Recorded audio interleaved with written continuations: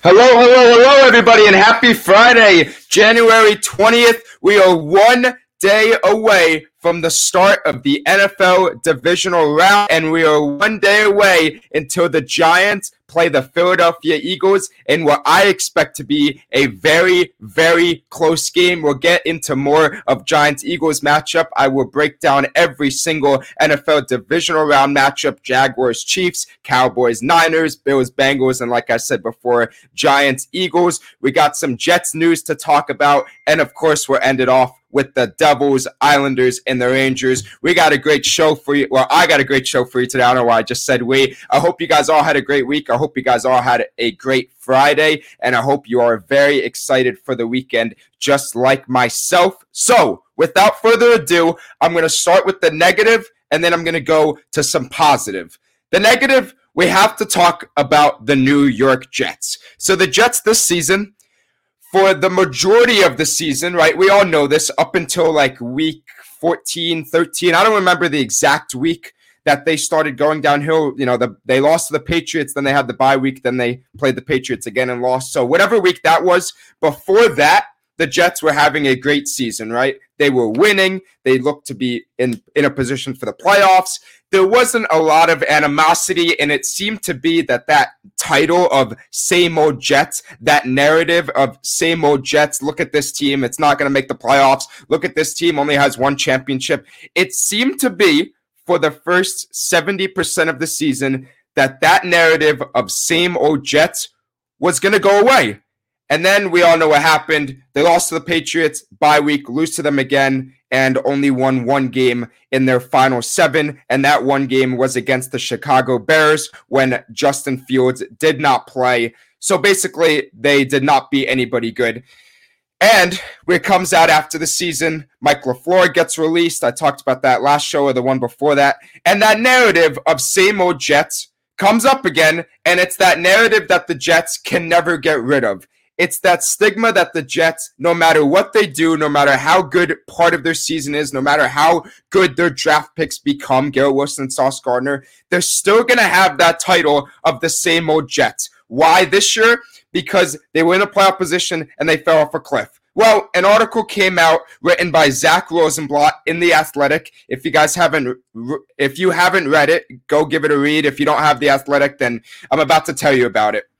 It basically came out of all the behind the scenes that happened, I guess, in the New York Jets facility during the season. Now, we knew it was bad. We knew Mike LaFleur and Zach Wilson, that wasn't a good chemistry. We could see with our own eyes that Mike LaFleur's offense was having more success with Mike White and with Joe Flacco. But when Zach Wilson was the quarterback, the offense had zero success. So we knew that. But now in this article by Zach Rosenblatt, we got a little bit more of the behind the scenes. And honestly, I wish this article just never came out, because what Zach Rosenblatt discovered it's really the epitome of what the stigma and what that narrative of same old Jets means. There was a few, I guess you could say, alarming things in this article, and they're still alarming even with the departure of Mike LaFleur. The biggest one, and this just, I know it happens in other facilities and maybe it doesn't get out, but I feel like this should never, ever happen. And it might, I don't know if it does happen in other NFL teams, but this really should never happen. Elijah Moore, we knew earlier in the season that he demanded a trade, and we knew he didn't get a lot of production, and we knew that he probably didn't have a good chemistry with Zach Wilson, or he didn't have a good chemistry with Mike LaFleur. Apparently, in a week of practice, I think it was after the Broncos game, if I remember correctly. If I'm wrong, I apologize.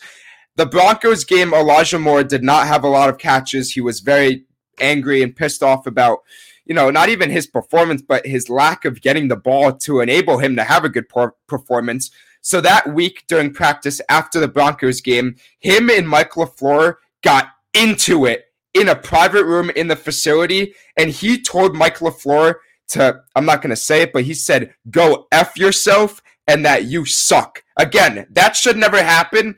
And that's, the player, Elijah Moore, that's not good. You shouldn't do that. I understand competitiveness sometimes gets the best of people. You should never say that to a coach, I feel like. but also that's on Robert Saleh for allowing the situation to get that bad. If you're Robert Saleh and you're the head coach, you should never allow a player to scream those words at one of your coaches. So later in the day, Robert Saleh sent home Elijah Moore, and basically he cooled down. Elijah Moore demanded a trade.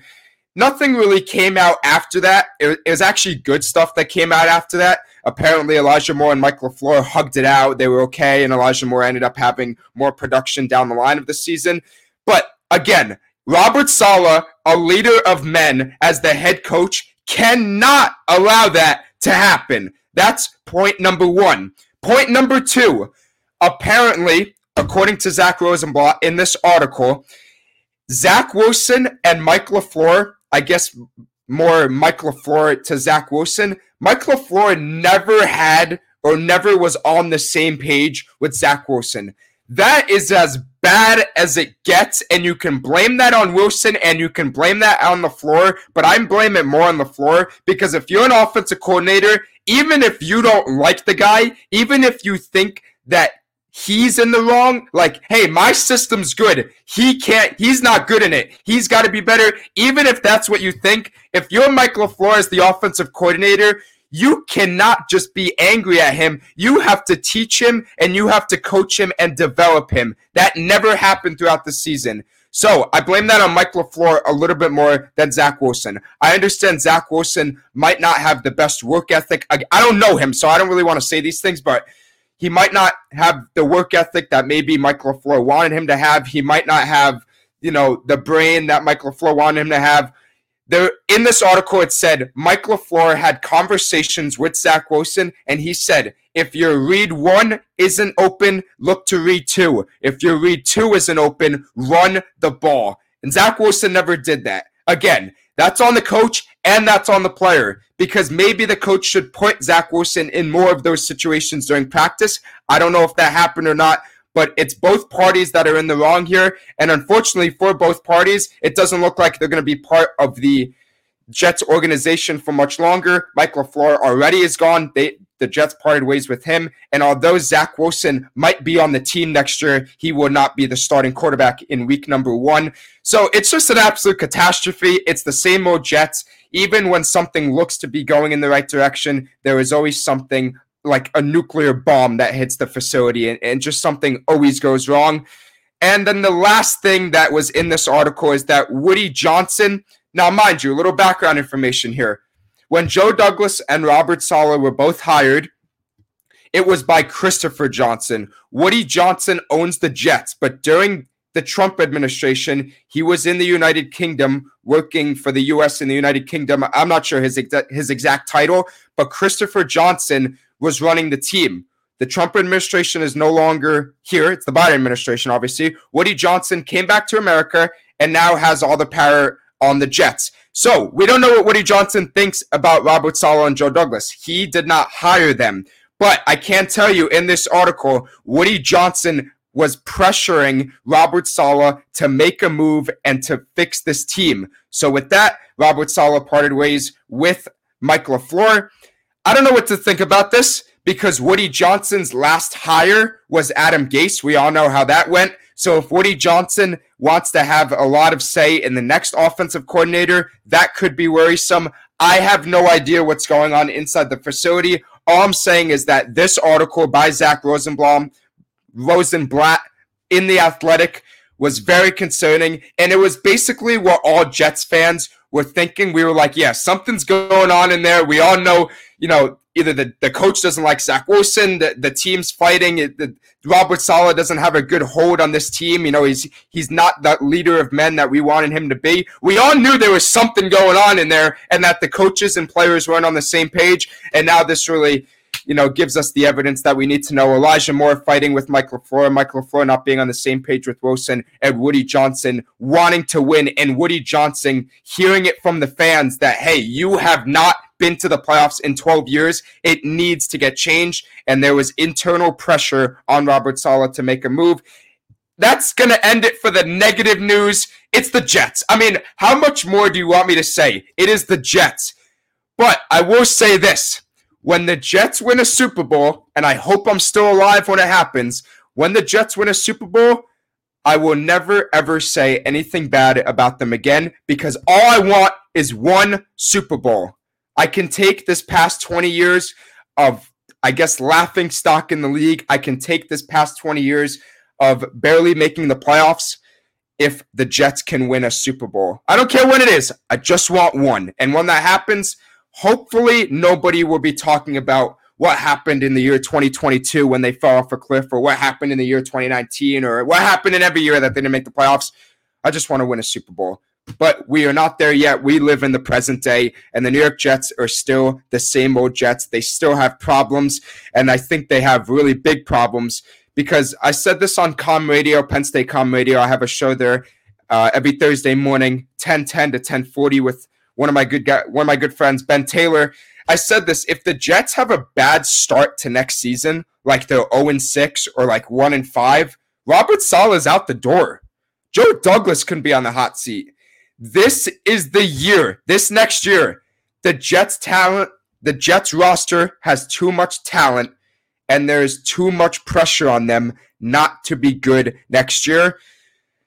I don't ever want to read an article like this again next year, but unfortunately, that is just the current status of the Jets.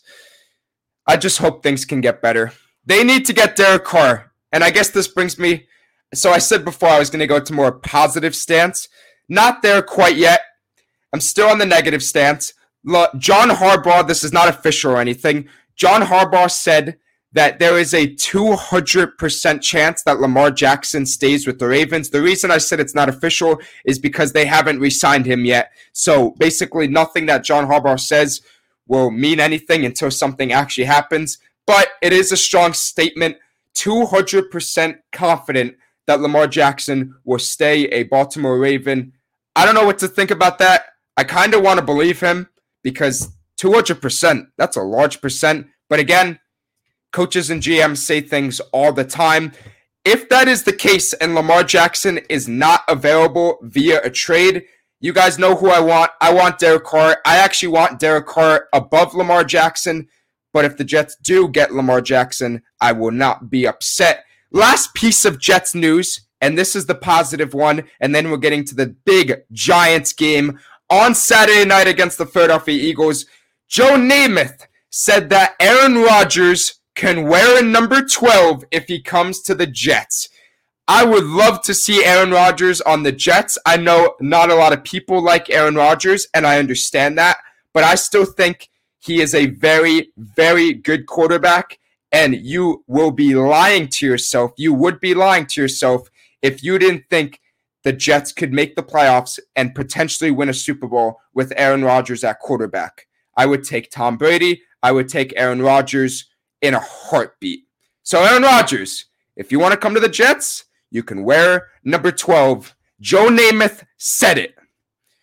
That's all I got on the Jets. Maybe there's going to be big news coming up soon. I hope not, but you never know with the Jets. All right, let's get into the Giants. The Giants season is still alive. They beat the Vikings. I talked about that a few days ago, and now they're feeling loose. They were dancing at their practice, blasting music. Daboll was smiling. The Giants have a ton of momentum right now, and they're going into Philadelphia, into that hostile environment to play the rested and now quote-unquote healthy Philadelphia Eagles. Let me start off with the quote-unquote. Jalen Hurts, good to go. Lane Johnson, good to go. But how do we know that they are 100%? We don't. We'll have to wait and see if they are in the game. But as of now, they're good to go. And for Eagles fans, that is a very good sign. And for Giants fans, although you expected it, that will make the matchup with the Eagles a lot more difficult. I still think that if the Giants put some good hits on Jalen Hurts, that shoulder will start bothering him. And I think if Kayvon Thibodeau has a monster game, uses his speed around the edge, that it's going to be tough for Lane Johnson to block. Now, here's for my keys of the game, and it starts in the trenches. The Eagles have the better offensive line and they have the better defensive line. There's no doubt about that. But the keys to this game is for the Giants defensive line to somehow get some pressure on Jalen Hurts. Because again, you put some good hits on him, I think his shoulder can be affected. And if you stop the running game, which is extremely difficult to do, but if you could stop the running game, you give yourself a great chance to win. Flip side of the ball, Eagles defensive line is one of the best units in all football. I think the 49ers defensive line is slightly better, but the Eagles defensive line is probably number 2.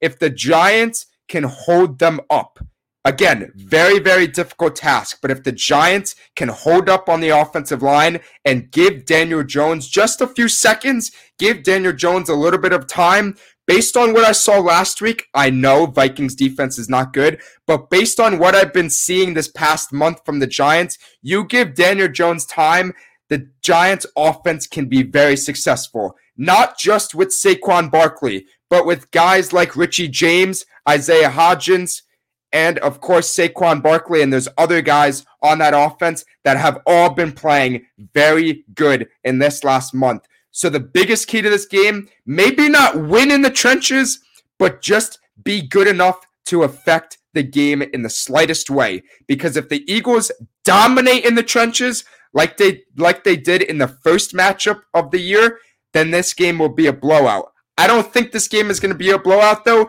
because it is an entirely different Giants team. It's a healthier Giants team, and it's a better Giants team, and it's a different Eagles team with those injuries that I mentioned before. The second key to the game, I know I said the line of scrimmage. You got to try to win the trenches. It's going to be extremely difficult. The second key to the game is for the offense to be extremely involved. It cannot be a one-man show with Saquon Barkley. Daniel Jones has to use his legs again. 78 rushing yards against Minnesota. If he can get around 50 against Philadelphia, it's going to help the Giants big time. Get Isaiah Hodgins involved. Get Saquon involved. Get Richie James involved. Everybody in that offense has to be a coherent unit. Everybody on that offense has to have a great game. And then for the defense, I loved what I saw in the secondary for the Giants defense. Against Justin Jefferson, the Giants secondary and their corners shut him down. If you can be physical and shut down A.J. Brown, the Giants could win this game. I know that's a lot of ifs, but those are my keys to the game. You gotta try to win the trenches. Give Daniel Jones time and try to hit Jalen Hurts, and then get everyone involved. Those are my biggest two. I know they sound kind of, like, oh yeah, of course you got to do that, but it's really what it all comes down to in the playoffs, especially. It's about coaching. It's about defense, line of scrimmage. It's those details. And based on what I saw against Minnesota and based on what I've been seeing this last month from the Giants, they look to be finding up those details, tuning up, I meant to say. And Brian Daboll, I got supreme confidence in him to not make a bad coaching mistake. He hasn't done it yet. He didn't do it against Minnesota. I have a lot of confidence in Daboll to not make that crucial mistake, to not maybe throw that challenge flag when you don't need to, not call that timeout or not take the timeout when you need to. Eagles are 7.5-point favorites. I will say this. Number 1 seeds and rested teams, which are number 1 seeds, the public loves. A lot of people think they are slam dunk. Oh, number 1 seed, this team's been rested. They're at home. They're going to win. It doesn't always happen. And especially against a Giants team that just went into Minnesota, had to play a tough game there, and against a Giants team that has a little bit of history winning in that underdog role, I would not be shocked if the Giants can get an outright victory. The Eagles are an elite team, one of the best teams in football. But I am a little worried about how they're going to come out after basically not playing for the last 2 weeks, right? They didn't play last week, and they barely played anybody against the Giants. I'm a little worried about how they're going to come out. The Giants have the momentum right now. I think that's big, and I think the Giants' history of winning in the underdog role is something. Now, listen, it's, history is history, but I think, maybe it's something special in the air. I don't know. My final pick on this game is the Giants to cover the 7.5, but for the Eagles to win 21-17. I think this game is going to be extremely close, though. I think Eagles fans are going to be extremely nervous throughout this whole game. Look, the Giants can get blown out, and I can be completely wrong. Anything could happen in sports, but I really love how the Giants are playing right now. I love their energy, and I think this Eagles team, not playing for 2 weeks, having those injuries. Again, I know both the guys are playing, but they're still banged up. I think it could be, I think it could make an impact. My final score is Eagles to win 21-17. But if the Giants do hold their own, or if they do win, that is a positive to go into next season. And even, the Giants just being in the spot right now is an extremely successful season. But that does not mean that they are playing with house money. That does not mean that, whatever happens tomorrow, I won't be upset. I won't be mad. If the Giants get blown out, Giants fans should be mad. But I don't think that's going to happen. I think it's going to be a very close game. And at the end of the day, the Eagles are just the better team, and they're at home. That's going to be the difference. That's what I feel like. Eagles 21, Giants 17. Let's go to the comments section here. If you are listening on Spotify or Apple Podcasts, thank you very much. If you are listening, like my man Chase Breedlove here on Twitter or Twitch, on the WeBet channels or on mine, again, thank you very much. Chase Breedlove said, Benny! I appreciate you, Chase. I appreciate you a lot. You know that. And he also said, that is poor leadership by Robert Saleh. It is. It certainly is. And yeah, hopefully he can learn some lessons in this offseason and get better overall as a head coach going into next year. All right, let's get into the rest of the NFL divisional round games. The first game on Saturday, Jacksonville Jaguars going into Arrowhead to face the number 1 seed Kansas City Chiefs. Chiefs are 9-point favorites at the time of this recording. That line might go up as the game gets closer. I'm going to say this right off the bat. The Chiefs' offense is extremely good, but they're actually worse at home. They're actually dramatically worse at home. Their point value differential, I believe that's what you call it, compared to road and home, they are a minus 7.7 value at home. Does it really matter? Probably not. They've only scored over 30 points in one home game this season. That's something.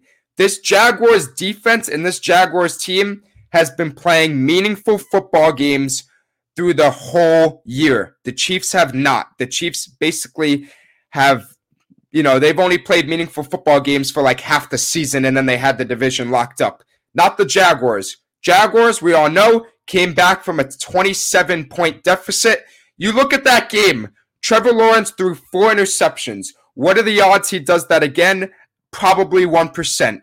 The Jaguars defense gave up 30 points. But as I said before, a lot of those points were off of turnovers. If you look at that second half when the Jaguars did not turn the ball over, the Jaguars defense only gave up 3 points to the Los Angeles Chargers. So the Jaguars defense has been a very good unit, not only in the second half of last week's game, but overall down the stretch of the season in the final 8 weeks, they've been a top 10 defense.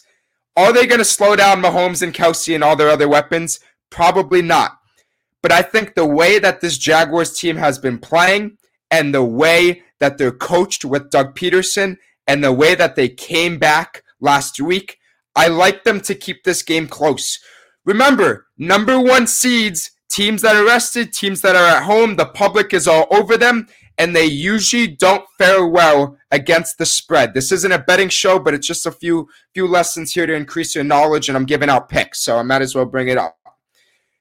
Have we forgotten about the Chiefs' close games in the past?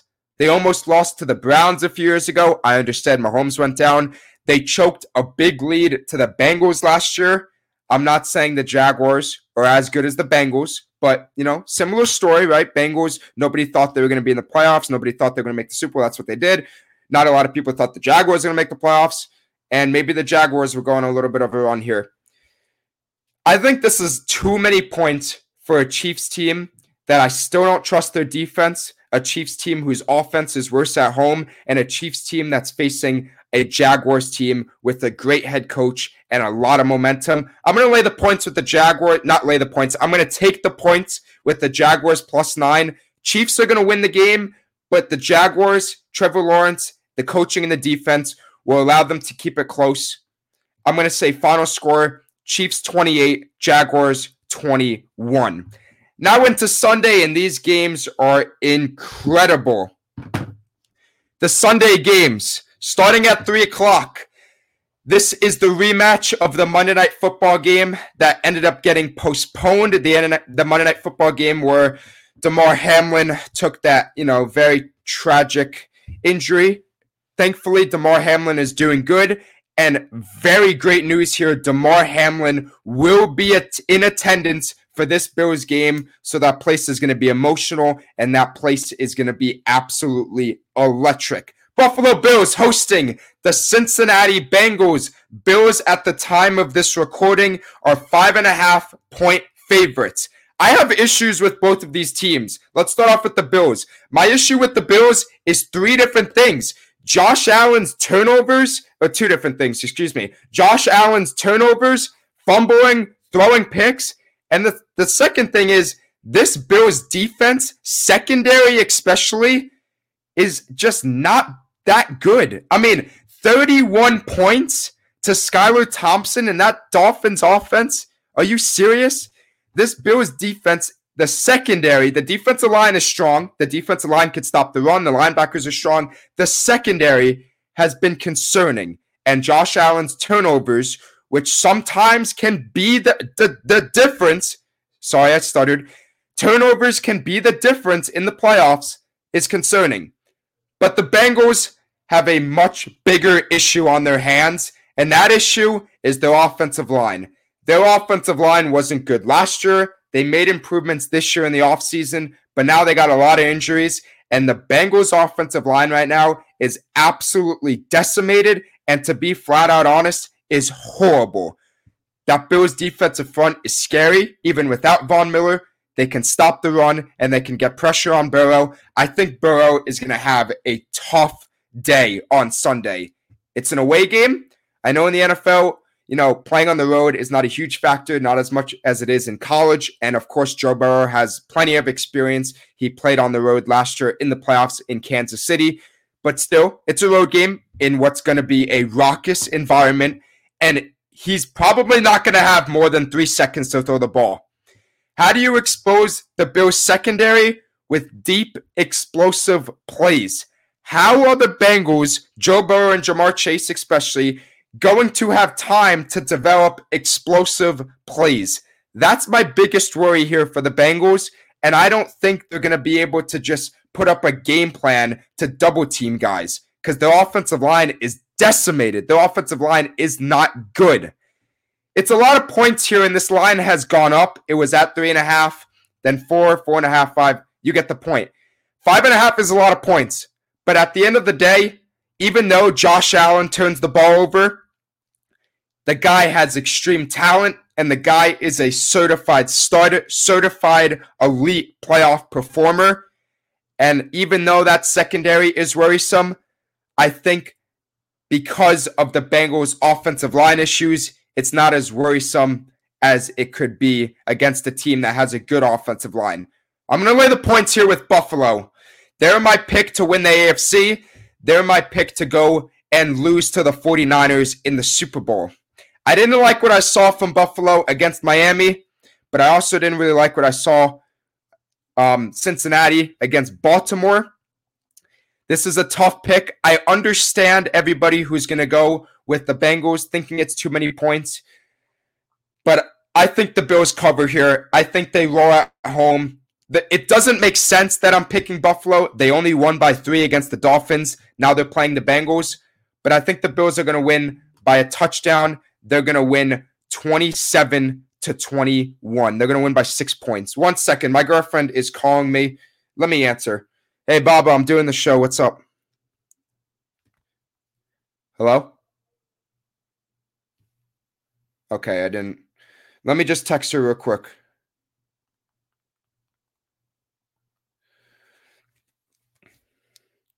Sorry about the inconvenience here. Should be all good. Let's get into the final divisional round matchup on Sunday. And I think this is the best matchup. I think it's a very interesting matchup, though. Cowboys going into San Francisco to face the Brock Purdy-led San Francisco 49ers. As you guys should know by now, the 49ers are my pick to win the Super Bowl. They're the scariest team, they're the most complete team, and they are the best team. 49ers currently 4-point favorites. The 49ers defense is the best in the league. It's been the best in the league all season long. The Cowboys beat the Bucs. And what's funny to me is the public perception about the Cowboys just after one game. They have a horrible Week 18 against the Commanders. Everybody is down on them, including myself. They go and beat Tom Brady, a Bucs team that was really never good. I'm going to be honest here, that was a bad pick by me. I thought the Bucs were going to win. But the Bucs were never really that good all season. And now I see a lot of people saying, the Cowboys are going to beat the Niners. The Cowboys are good. Everything's fixed. It's one game. I have been saying for months, the San Francisco 49ers are the best team in the NFL. And just because the Cowboys had one game against, let's be honest, not a very good team, a team that couldn't run the ball, just because they had one good game, does not mean they're going to be able to go into San Francisco and beat the Niners. I'm sorry, Cowboys fans.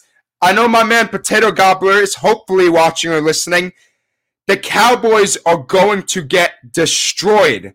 The San Francisco 49ers have been taking names for a long time now. They haven't lost a game in months. And you could say whatever you want about Brock Purdy. He hasn't played this. He hasn't done this. He hasn't.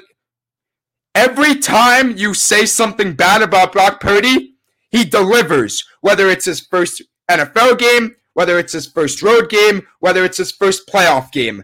I'm not worried about Brock Purdy because this 49ers offense is going to continue to roll, and this 49ers defense is going to continue to stifle their opponents. And I know Dak Prescott had a good game, but it's going to be a whole lot harder against the 49ers. 49ers at home, give me the points. They are going to show once again why they are the team to beat, not only in the NFC, but in the whole NFL.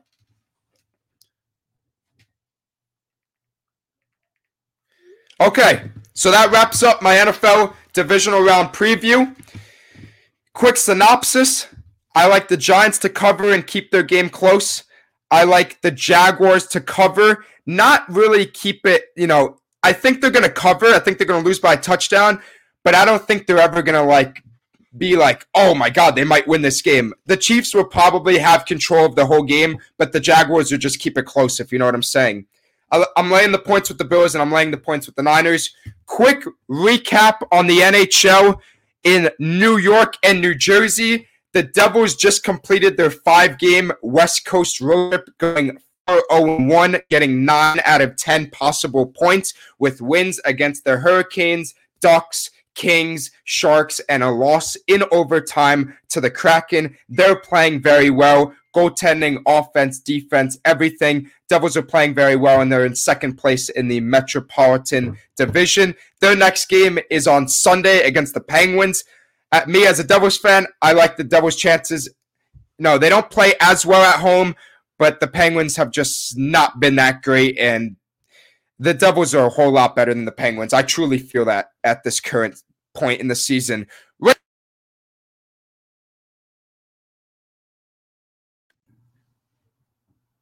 Oh, no. I was saying, Rangers, they're kind of a weird team right now. They play really well, and then they lose to a bad team, which is the Canadiens, and then they beat the Blue Jackets, and then you're like, oh, okay, maybe this Rangers team, it's good. Then they have a big test in a big game against the Boston Bruins. They get Chris Kreider back. They got Igor in net. They're facing a Bruins team that's playing the second leg of a back-to-back with Swayman in net. It doesn't matter. The Bruins are still the best team in the NHL. It doesn't matter what the situation is. And the Rangers just fall flat in their face. They lose 3-1. They were down 1-0, 2-0, 3-0. And they got a garbage goal. So the Rangers, they're a tough team to read right now. I think they're going to make the playoffs. I don't have a lot to worry about. But, they take a bad loss at home. Everybody loses to the Bruins, but it's like they go from all right, people are down on them. Now we're back high on them. Now we're back down on them. Kind of a weird last few games, but they're still a good overall team. Their next game is at home against the Florida Panthers. I like their chances in that one. Not a huge fan of the Panthers, even though they're playing better these last few weeks. And then the New York Islanders. I said it last show, and I'll say it again. The New York Islanders have failed expectations. They should be a lot better. They should be a lot stronger with their goaltending play with Sorokin. But they're just not winning. They're not getting the production that they need from their team. And I think you could point a big finger to Adam Pelech being on the injured list and some other big injuries that they have. They lose to the Bruins. The Bruins just steamrolled the Islanders and the Rangers. So the Islanders lost to the Bruins earlier in the week, and then yesterday they lost to the Sabres in overtime. So things are not going well, and it really has been a down season for the Islanders. I said it last show, and I'll say it again. If the Islanders still control their destiny. If they go on a winning streak, if they finish out their season strong, they can make the playoffs. If they keep losing and keep underperforming, they don't make the playoffs. They are right on the border of the last wild card spot, and it's up to them to play well or not to play well, right? Their next game is at home against the Hurricanes. Hurricanes got Freddie Anderson back, and they're back on their domination spree, I guess you could say. They're back to playing the Hurricanes hockey. So tough game for the Islanders. Overall, I'm happy to say this. The Devils are the best team in the New York, New Jersey area. Haven't said that in a long time, and it feels good to say that. So hopefully I could say that on the next show as well. That'll wrap it up for today. This was a long one, 36 minutes long. I hope you guys all enjoyed it. If you're watching live, thank you very much. If you are listening as a podcast form on Apple or Spotify, thank you very much. And if you're not already following me, please go give me a follow on Twitter at BenWasserman4 and on TikTok at Ben the Sports Guy. I appreciate you all. And me being a Jets fan, I'm rooting very heavily in the Giants tomorrow, not only for my girlfriend's happiness and her family's happiness, but because I want to see the Giants do something. I want to see my fellow New Yorkers and New Jersey and maybe Connecticut people very, very happy. So everyone have a great night. Have a great weekend. And I hope the next time I come back is to talk about the Giants' victory and to talk about the Devils winning. We shall see. Good luck. Have fun. And thank you.